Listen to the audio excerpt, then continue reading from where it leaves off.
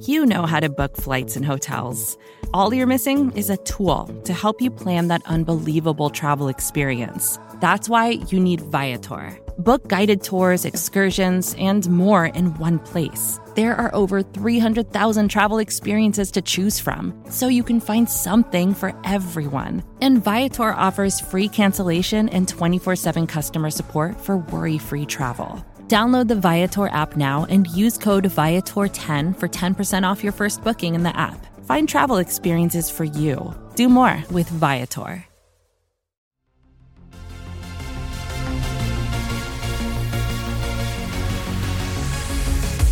It is time to make good decisions and win some money here on the Football Cheat Sheet. This is episode 21, brought to you by the fine folk at the SB Nation NFL Show. I am your host, Michael Kist, and today we're going to dig into the gambling side of the Super Bowl with thoughts on the spread, over-under, prop bets, and more. But before we get involved with that, our own Rob Stats Guerrera had a great chat with Mike Greenberg of Get Up on SBN, so we're going to go to that interview first. Remember to subscribe, rate, and review in Apple Podcasts. If you're loving the robust lineup of Super Bowl coverage we brought your way this week, we are only 3 5-star ratings away from 100. So if you could help us hit that landmark before the conclusion of the 2020 NFL season, which was our first season doing this, we'd really appreciate the love. And of course, we love you regardless. And as a special thank you for that support, and also just a real testament to the crazy lineup of guests that we've had this week, on Saturday, tomorrow, we are going to throw up a special Digital Row episode. If you remember, we kicked off our Super Bowl coverage with a buffet of great guests last Friday. We're going to do the same thing to end it on Saturday. You'll hear from people like Joe Theismann, Carson Palmer, Kirk Cousins, Derrick Henry, and so on. So keep an eye out for that and make sure you're subscribed so you don't miss it. All right, enough of that. Let's get to the content. Here's our own Rob Stats Guerrera chatting with Mike Greenberg. This is the SB Nation NFL show. I am Rob Stats Guerrera, and I am pleased and privileged to be able to bring you someone that I had the absolute pleasure of working with for years when I was at ESPN Radio. You know him from everything ESPN. He needs no introduction. Mike Greenberg. What is up, Greenie? Hello, Stats. It's been a long time. It is nice to catch up, and thank you for having me on the show. Did you ever think you would get to a point in your life where you would need no introduction? Well, I mean, I think it's quite debatable whether I need an introduction or not. I think that in the right context, perhaps not. Like amongst a very, very small selection of people, I suppose I don't require much of an introduction. And I hope that this audience constitutes that. Generally speaking, when I wish that was the case when I walked into restaurants. It would be lovely if they said, oh, this guy needs no introduction whatsoever, nor do you need a reservation. So I don't know that counts everywhere I go, but I'll take it wherever I can get it. I have a ton of football questions for you, but I have to say this just because I worked with you, like I said, for years. And it's one thing to see you work from the producer position where I was. But now that I've gotten a chance to host shows routinely, to look back at you and what you did and how easy you made everything look is incredible. I have such a new appreciation for how freaking talented you are. Oh, well, that's nice of you to say. Thank you very much. I will say that having had any number of producers come along since you were worked on our show, my general thought of you has decreased. I've had any number of people. That's obviously meant to be a joke, and I hope it came off that way. But can I tell my favorite Stats story? My favorite story about Stats ever, and I still tell this to this day, the day that Michael Jackson died. Oh, God. The entire world basically stops. He was, one of the 5 most famous people probably that ever lived. And all anyone has been talking about for hours and hours and hours is the death of Michael Jackson. And everyone is sending back and forth notes and corresponding and calling, and people are crying. And multiple hours, I'm talking about like 8:00 at night, to our little show group chat, we get a text from Stats that says, I think Michael Jackson may have died. Which that was accurate. Which was, it wasn't inaccurate, but it was nonetheless stunning. And as I recall, had you taken a nap, or had you just been playing video games for like 8 consecutive hours and missed all of that? No, that particular day I had taken a nap. When I went to bed, Michael Jackson was alive. And I woke up and he was dead. You were also the first person I knew.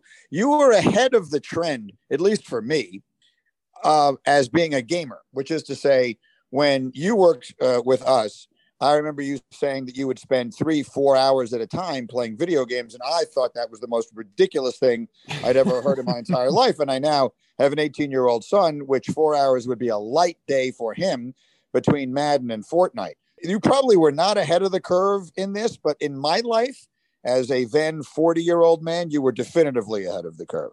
First of all, I'm stunned that your son is now 18 years old. That is blowing my mind. But see, what I needed to figure out was how I could get paid for those hours. See, that's where I fell short. Well, I will tell you that I have introduced my son to many of the most famous athletes in the world, and he has routinely been thrilled by that. But the most excited he ever was by far was the day that I filmed something with Ninja, and he came along. And Stevie was more excited about meeting Ninja, and his friends were more impressed by Ninja than Steph Curry. I mean, to name an immediate one, these guys loved that. This was at a time when Ninja, this was like 3 years ago. So Ninja was at his absolute apex. I think he was like the only guy doing what he was doing. And you would know better than I, he has since moved from one stream to another and is doing different things. I don't even know what it is, but whatever it was, my son was more excited to meet Ninja than he was to meet any athlete that I've ever introduced him to. That is incredible. Yeah, I don't go that far, like watching other people play, but if I could have gotten paid for those hours, that would have been pretty good. All right, let me get to some NFL questions here, and I want to start with the Jets because you are now, Greeny, the voice of Jets fandom. And I want to tell you personally, as someone that follows the Niners, I think your Jets have just hired the best coach they've ever had. Well, I'm very encouraged, and I'm delighted to hear you say that. And I've had more people tell me that, or some facsimile of that even I'm starting to believe it. I am generally disinclined to think the Jets will ever get anything right. And coming off of Adam Gase, which had to be the worst hiring ever. I mean, that really might go down in the history of employment. So how long have we had employment in this country? Like, how long have people been paid to do stuff? Like since our nation's inception, roughly. So over the 200 and call it 50 years that we have had a country, I don't think there's ever been a worse hiring than the Jets hiring Adam Gase. So we had nowhere to go but up from there. But from the moment they hired Saleh, everyone has lost their minds. I mean, from Richard Sherman to fans everywhere to who did I just interview talking about this the other day? I just had one of the 49ers on my show, and now I can't remember who it was, but it'll come to me. Every single one of them has just been raving about Robert Saleh. Everybody loves him, universally loves him. I also love that he's bringing LaFleur's brother to run that offense that all quarterbacks seem to want to run. So whether the Jets wind up getting Deshaun Watson or not, or whether it's Darnold, who maybe can be sort of rejuvenated and rehabilitated in a new, fresh start, or if they draft somebody at number 2, any of which seem reasonable to me. I think the offensive coach might be incredibly important as well. So, yes, I've had more people tell me how great Saleh is going to be than I can count. And I guess all I can say is I'm encouraged. My Jets theory right now is that winning those few games during the regular season was fantastic for them because they now control the entire draft. If they want to keep Darnold, they can take the best non-quarterback of the whole draft at number 2. They could take a quarterback. If they want to draft a quarterback, they can take him at number 2. Or they can trade that pick for a ton more other picks that they can get to fill the other holes on their team. I know that they're not going to get Trevor Lawrence, but isn't there an argument that maybe number 2 is the best spot to be in? Well, there's only that argument if you don't think Trevor Lawrence is going to be the next, insert name here. I mean, the Mells and the McShays of the world are telling me that he's the best prospect since Andrew Luck and John Elway and, all these other Peyton Manning, whoever else you want to put in that discussion. If he turns out to be an all-time great quarterback, if he doesn't have to be an all-time great quarterback, that's setting the bar too high. If he turns out to be a genuinely great quarterback for the next 10 to 15 years, then having the first pick would have definitively been the best thing. But having said that, I do agree with you that there is a level of leverage that they have now that is nice. Now, you could have had that with number one even more. Let's put it this way. If you had the asset that is the number one pick this year and you decided you didn't want to draft Trevor Lawrence, then I think you could have gotten a Watson-esque return for trading that number one pick. I think that with the number two pick, the Jets can do very well trading out of that spot if they want to, which is what I hope they do. But it won't be anything like that. So essentially, no. I think there are no ways in which having the second pick is better than the first pick, but it is still a good thing. I will meet you at least that far. So you started out kind of agreeing with me, and then you have totally changed your mind. You know what? I started out wanting to agree with you because it's your show, and then as I went along, I kept thinking to myself, this is the most ridiculous position I've ever heard anyone take in my entire life. It's sort of like saying, losing in its own way was kind of better than winning. Like, you could have won the Super Bowl, but in some ways, let me explain to you why losing the Super Bowl was actually better, because now your expectations aren't quite as high going into next year. That strikes me as a similar, it's not apples to apples, but it's not that far away. It's not apples to apples in any fashion, but let's move on. Talking about trading picks, I'm fascinated with what the Rams have done, because they've decided that they are trading the uncertainty of first-round draft picks for proven veteran players. And I don't know how it's going to turn out, but I kind of like the strategy, especially when you're in sort of a win-now mode like the Rams are. I kind of do too. The only obvious and significant downside of it is that, like 12 years ago, I would have been 100% on this side.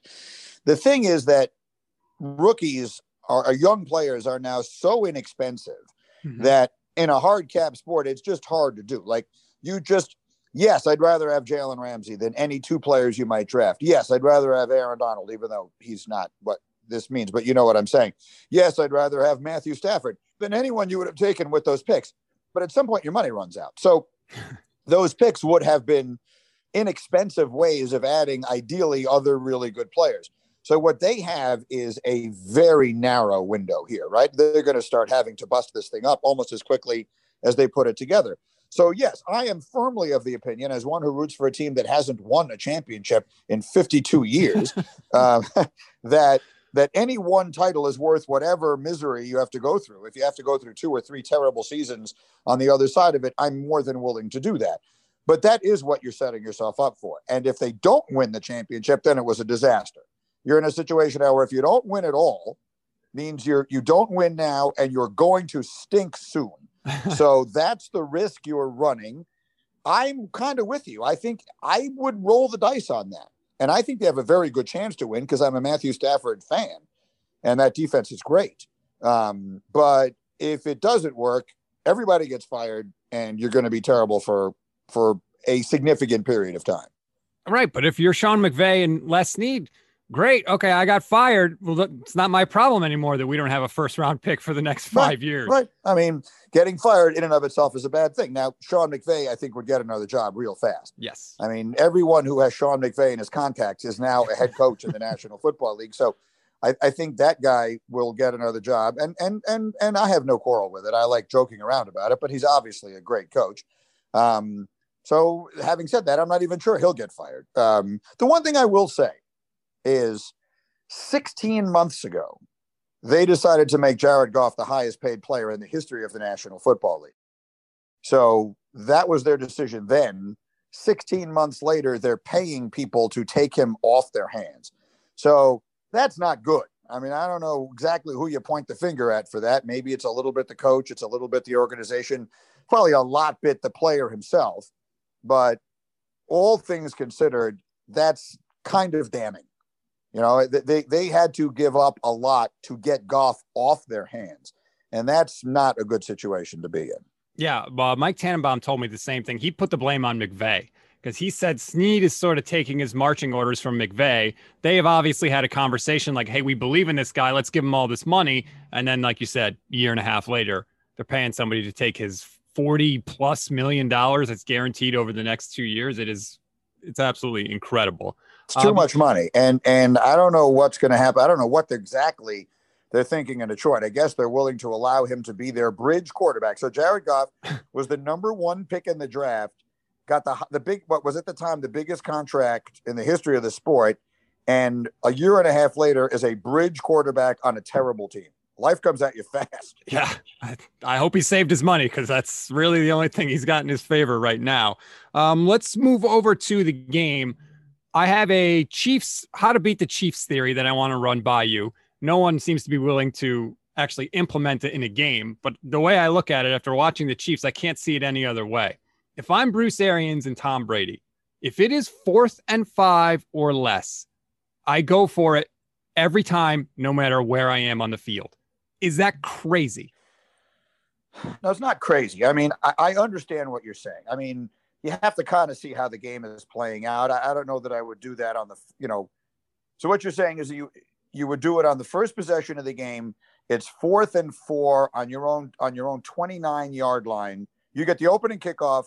Mm-hmm. Your first play, you run for 6 yards. Your second play, you throw second and third down, you throw incomplete passes.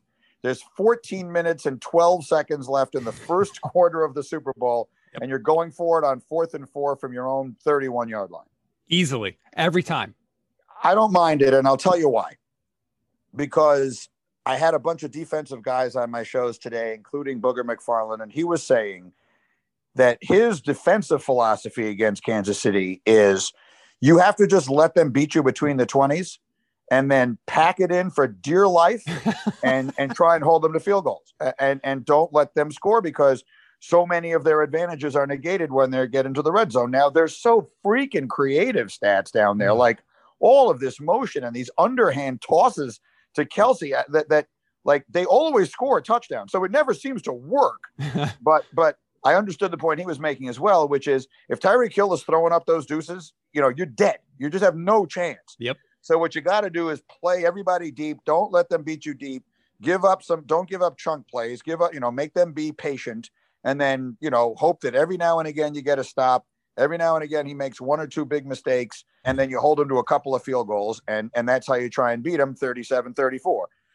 So I think that going for it on 4th down, at least a disproportionate amount of the time, does go hand in hand with that. So generally, yes, I think I agree with that on principle. I do think, in fact, I think you may have still been with us when I started saying this.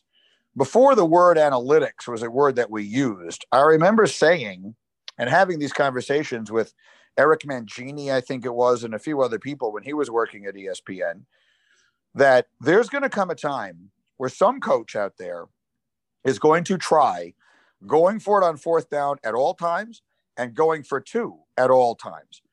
Because philosophically, it's sort of like shooting threes in the NBA. Like I was looking at a box score from the NBA the other day, not to mix our metaphors, but I think it is the right analogy.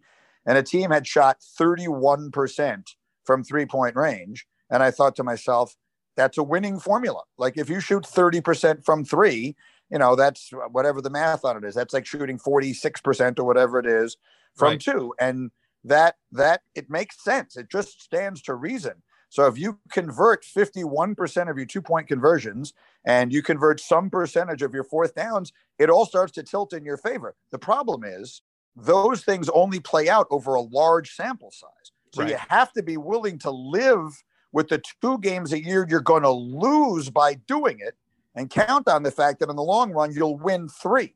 But no one will do that because the media goes crazy and the fans and the talk shows and what the hell is this idiot doing? And the next thing you know, you can't. So someone with enough clout and job security like Bill Belichick is going to be the one to do it. He can't get fired no matter what happens. I'm going to do it. And in the long run, that I think will be the biggest change we see in football in the foreseeable future because it does make sense. And that could be the future of the sport. Yeah, I totally agree with you. And I think football is really lucky in that we have figured out the smartest way to play the game in football. And it just so happens that that's also the most entertaining game to watch when teams go for it on 4th down and go for 2. Whereas if we're mixing metaphors in baseball, the smartest way to play the game is the least entertaining way to watch it because it's either a home run, a walk, or a strikeout. And football is once again benefiting from just the nature of the sport. Basketball too, Stads. I agree with you. And I would say basketball, I don't know about you, but I find the 3-point shot, and look, I am always going to be my father's son. I can hear him in my ear yelling at me right now, Michael, this is not the objective of the game. The objective of basketball, what makes the sport beautiful to watch is 5 guys playing in unison and trying to pass the ball around enough to create the best possible shot as close to the basket as possible. That was the objective of the game, not to create the best shot that you can as far away from the basket as possible. So as spectacular as Steph Curry is, he's one of like 4 people that make the 3-point shot incredibly exciting to watch. And the rest of it is just a never-ending array of bad shots, mostly missed, and very high point totals. So I think that analytics is on balance bad for basketball. It's terrible for baseball. And to your point, it's excellent for football. Well, and I thought Mina Kimes had a good point. She always says when teams go for it on 4th down or go for 2 and don't get it, we blame analytics. We call it analytics. But when they do get it, we say, oh, good job being aggressive. Like the credit and the blame is not even there. That's true. I mean, that's probably true. At the end of the day, as you know, I went to Northwestern, and Northwestern's coach, Pat Fitzgerald, which is amazing, really, because he was a linebacker. And I think most people think of linebackers as I'm just going to run through guys, whatever it is. He has embraced analytics on a level that very few other coaches have. And so he goes for it on 4th down all the time. I mean, clearly not, I don't mean literally all the time, but far more often than most people do, much closer to what we're talking about than most people do. Before other people were doing the going for 2 when you're down 14, if you're down 14, I remember we were playing Wisconsin and we were down 14 points and scored a touchdown. And he went for the 2 and didn't get it. And the announcer, I forget who was doing the game, was going crazy. What's he doing? That is so crazy. Because that announcer has no idea what he's talking about. Now everyone realizes you go for the 2 if you're down 14. So he's been ahead of the curve on that stuff. It's coming. Like that stuff is coming. And it will be more and more a part of the game as the game continues to be more and more, not necessarily not played by, obviously, but more and more controlled by, run by the people who are now running baseball, the guys with pocket protectors as opposed to whatever other people have. And that's a good thing. It's not a bad thing. That's Theo Epstein and Brian Cashman and guys like that. Those are the people who know how to maximize your opportunity to win. The same people who complain about this are the ones who, if you're playing blackjack with them, will yell and scream about all the things you do and don't do when you're playing blackjack, because ultimately you're trying to tilt the odds in your favor as best you can. Well, it's the same exact thing. But somehow a lot of people have trouble getting that through their heads. That is the perfect analogy that I never thought of for that. You're right. That's the blackjack people are the same guys that complain that you got their card, and they're complaining about this. You're going to hit on 16 against a face card, and you're going to lose a bunch of the time when you do it. And like the second time you do, it's so hard. You got your chip sitting there, and you're like, I'm just giving these away. But at the end of the day, if you play 100 hands, you will win more times by doing it that way than the other way. It's just a mathematical certainty. It's not an opinion. And, football isn't exactly that, because these things aren't quite as finite. Like you can't say I'm going to make it 51% of the time, because you're competing against an opponent. It's not a deck of cards where you know exactly how many there are going to be. You're competing against someone, and that someone has a lot to do with how often you're going to succeed. So maybe it tilts based upon how good their defense is, how good their 2-point defense is, that kind of thing. The numbers aren't exactly, they're not going to work perfectly every single time. But generally speaking, this is the right conversation to be having, and it is the conversation of the future in pro football. I totally agree with you. Well, I hope we see it, and I hope we see it sooner rather than later. I could keep you literally all afternoon, but I really appreciate the time. Again, Mike Greenberg, if you need the shows, you've been living under a rock, but get up. Also, the new radio show, Greenie, which, by the way, I love.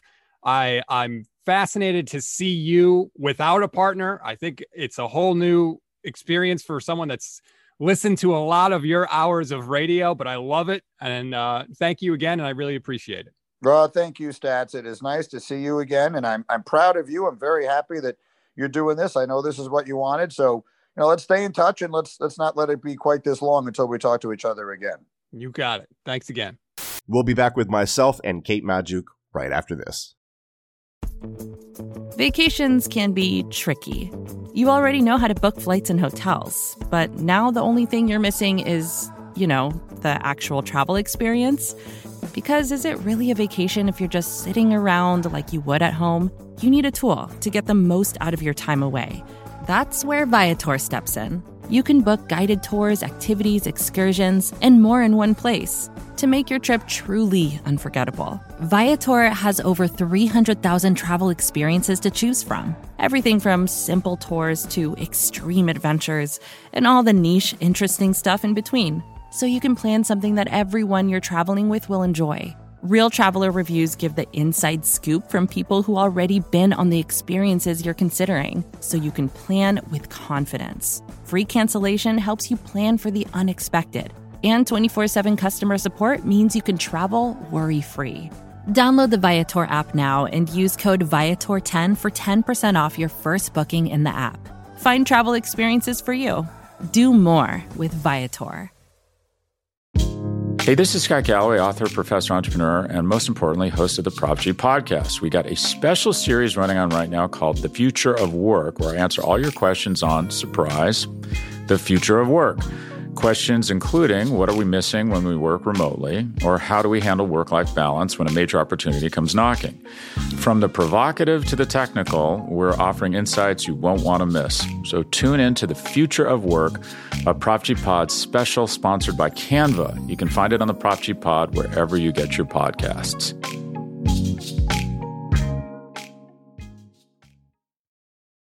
And we are back here on the Football Cheat Sheet. Again, I'm Michael Kist. And look, February 3rd was National Girls and Women in Sports Day. It's certainly something that we here at SB Nation celebrate. And I wanted to take this time. I didn't put this on the show notes, Kate, but I wanted to shout out not only you, but both of my fantastic co-hosts here on the Football Cheat Sheet. Of course, you, Kate, clairvoyant Kate, as I like to call her from DK Nation. Kate, you've been just incredible stepping into this role throughout the season. You run laps around me when it comes to your fantasy knowledge. I learn from you every time we record together, and I very much appreciate you carrying me through these shows, and hopefully you can carry me through one more before the 2020 NFL season ends. Kate, how are you today? I'm doing absolutely amazing. What an intro. You always open up the show with just absolute fantasticness and good vibes. So love that. I'm so excited. It is the Super Bowl, the game of the year, and goodness gracious, I don't think we could have asked for a better matchup. I really, truly don't. Yeah, it's exactly what we all wanted. And of course, she's not here, but I did want to shout out my second co-host who is buried in work today and couldn't join us. The awesome Gina Kelly, who is just a total powerhouse here at SB Nation, a real force behind a lot of what we do here and a key reason to why we succeed as a team. Gina and I have had the opportunity to work not just on this show together, but with other projects for SB Nation in my short time as executive producer here. And she's always leading the charge with great vision and passion. I know a ton is asked from her, and that's why I'm always bugging her to take her days off when she's actually supposed to be off. So I'm thankful to give her the day off, at least with the show here. But I did want to shout her out for her incredible contribution to the effort here at SB Nation. So shout out to both of you, and of course, all the other girls and women involved in our sports world here. It's great to see. Let's get into the meat and potatoes of what we wanted to talk about here today. I wanted to see how you were kind of betting this game, the Super Bowl, Kate. But first, I wanted to throw out some information for those that may have been slightly bamboozled and led astray by some of the weather reports that I have seen on the timeline that have seemed to at least changed. It was going around that there was a 75% chance of rain for the game with temperatures around 70 degrees. I can confirm it is nice and chilly here in Tampa, Florida, as I live in the area. While the temperature seems to be accurate, the chance of rain on Sunday has dropped to 50%. And most importantly, come game time later on in the afternoon, and look, I took only 15 seconds to check two sites on this, which makes me an authority. But there's right around a 10% chance of rain when the game starts, and it decreases as it goes. So if you're running a shootout, then you're in that's good news for you. So with that in mind, Kate, when you look at the spread, the over/under, the possible money line, how are you betting this thing? How are you attacking this thing? How are you feeling about the type of game that we'll get? I'm actually taking the under in this one, and I think that seems to have been the consensus over the last few days, but I do largely think that it has been because of these crazy weather reports. We seem to fall for this every single time we get into this weather-based narrative. Every single time. It doesn't matter. He's still Patrick Mahomes. He's still going to kick butt. Still got Tom Brady. Let's set the weather aside. Regardless of whether or not it will rain, I don't care. I'm still taking the under.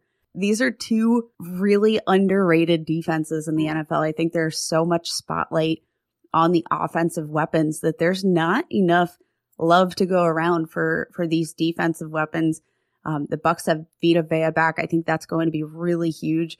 I think this could be more of a defensive struggle than we necessarily are projecting heading into this game.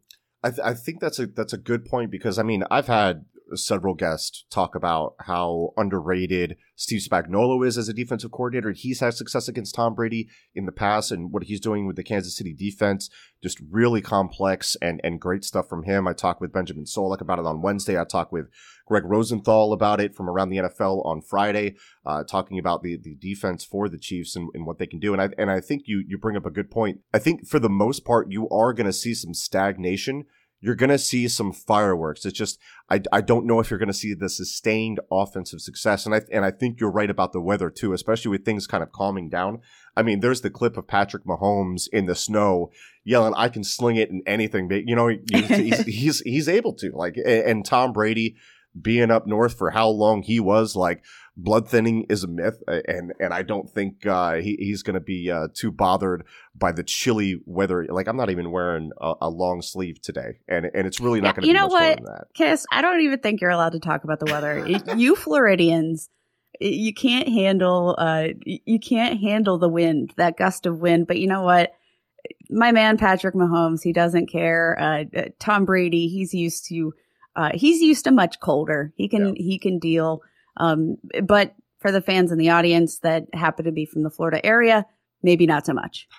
Look, wind takes it right out of me. I'm a little baby when it comes to that. So I'll take the shot. That's totally fine. I am from up north. I am from Pennsylvania, you know, Eagles fan and all that stuff. But when I'm actually going back up to New Jersey in a couple of weeks, and it's supposed to be like a high of 30, and I'm scared. So, but you know what? I will say, so I lived in Florida. I lived in Florida for a couple of years, and I can attest, after moving back up north, it was painful. It was literally kind of like the growing pains that you have as a child when your bones are like shooting out of your legs because you're growing, which I didn't get that much of. I'm only 5'3", but it's growing pains. It hurt, but I don't think that's going to impact this matchup. It's really just, it's going to be a defensive game.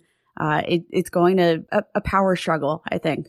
When you look at the spread, actually, I haven't given my prediction yet. Let's pick it against the spread first. So the Chiefs are favored by 3 points.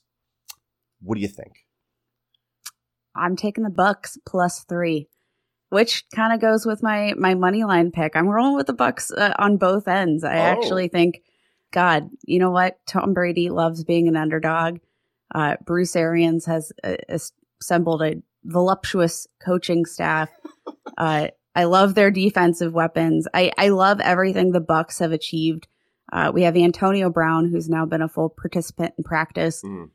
I think the fact that this is so heavily leaning, and you know, like the point spread, I feel like the money line is a little deceiving because I do feel like everybody feels like the Chiefs have it in the bag. I think we're underestimating these Bucs a little bit, what they can accomplish. But honestly, I think Vita Vea is going to be the missing component that they didn't have in Week 12 that's going to help them beat this game out. They're going to hopefully get some pressure on Patrick Mahomes. I was listening to the podcast from yesterday, right? And you guys were talking about like, oh, we could go zone, we could go man. Yeah, it doesn't matter because the Chiefs are gonna figure it out regardless. But just having those playmakers on the field is so huge, and we have Bruce Arians, who's a smart coach and can make in-game adjustments. So I'm going to go with the Bucs. Don't hate me. Is this, and I'm going to challenge you on this, is this something that you like eventually came to the conclusion on? Like when you saw that it was Chiefs Bucs at first 2 weeks ago, were you like, oh, Chiefs, slam dunk? And then like as things kind of went on, you kind of convinced yourself? Is that what happened there? Yeah.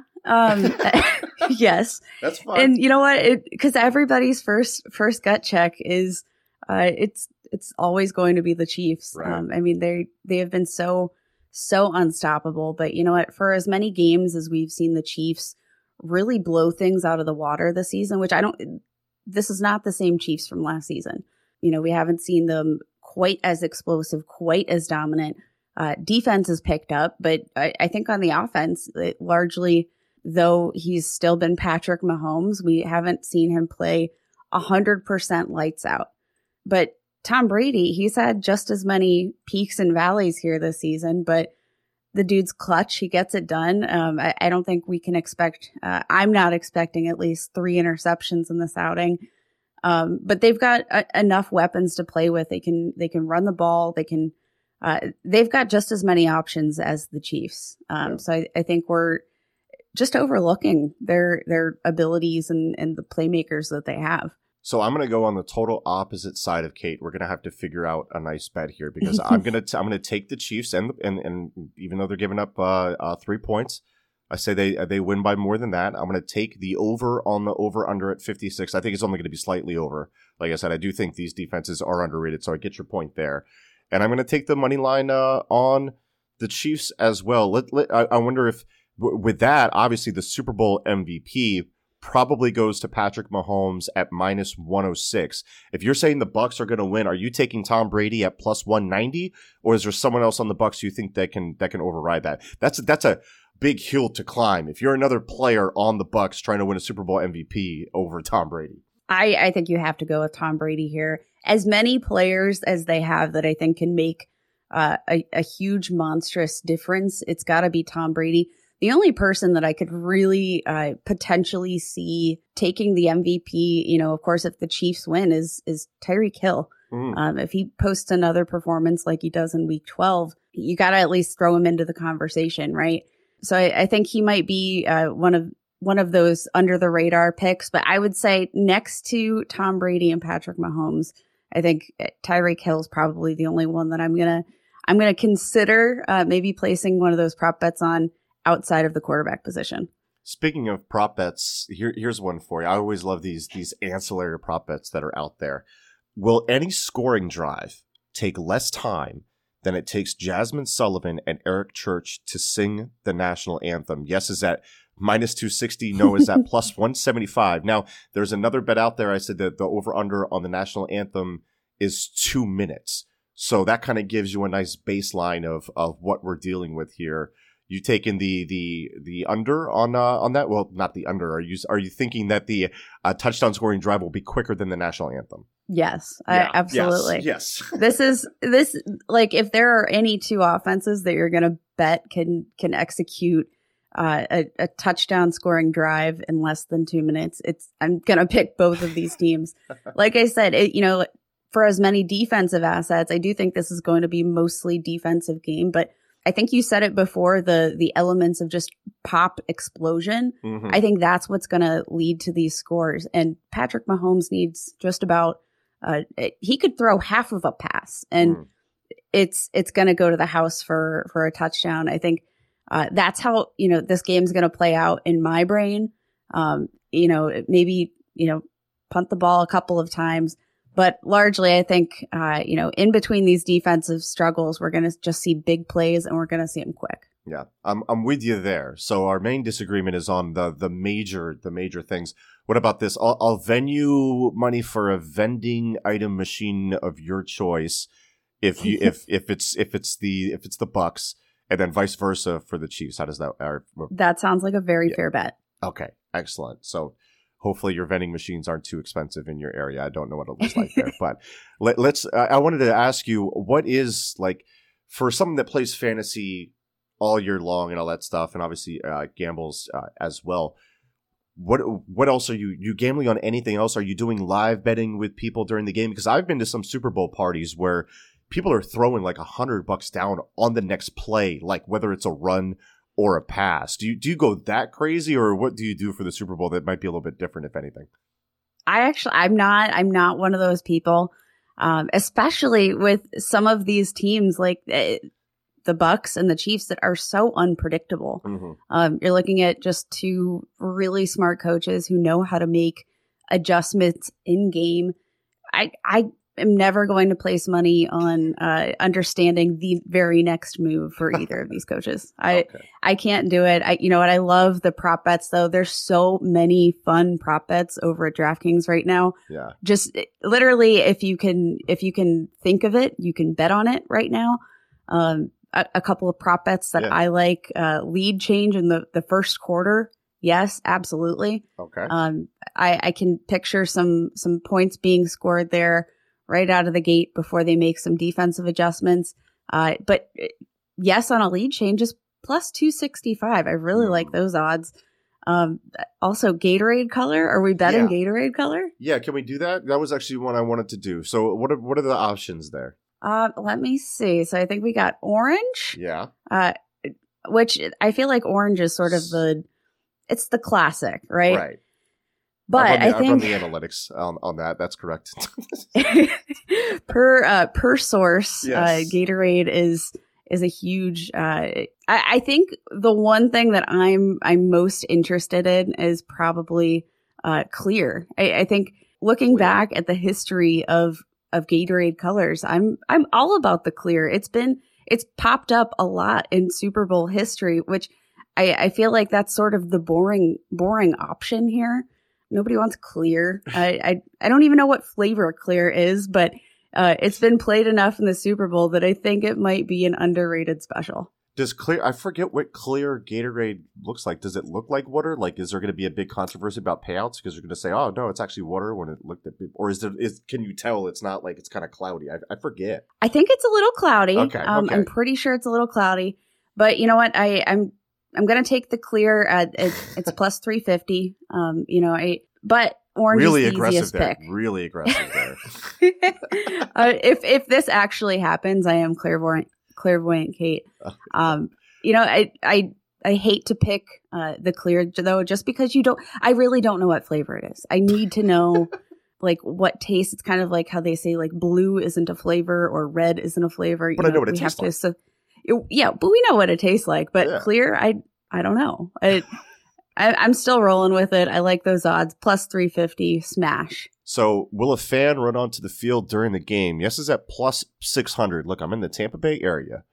And my wife's hospital, as long as the people have the proper vaccinations, people can go to the games and get tickets. And some of the people from my wife's hospital actually got tickets to the game because they were properly vaccinated and all that stuff. Maybe, I stumble myself into a Super Bowl ticket. Maybe I place a large bet on a fan running onto the field. And maybe these things, hypothetically speaking, whatnot. So that's a good one. Just maybe some insider trading there for the fans at home.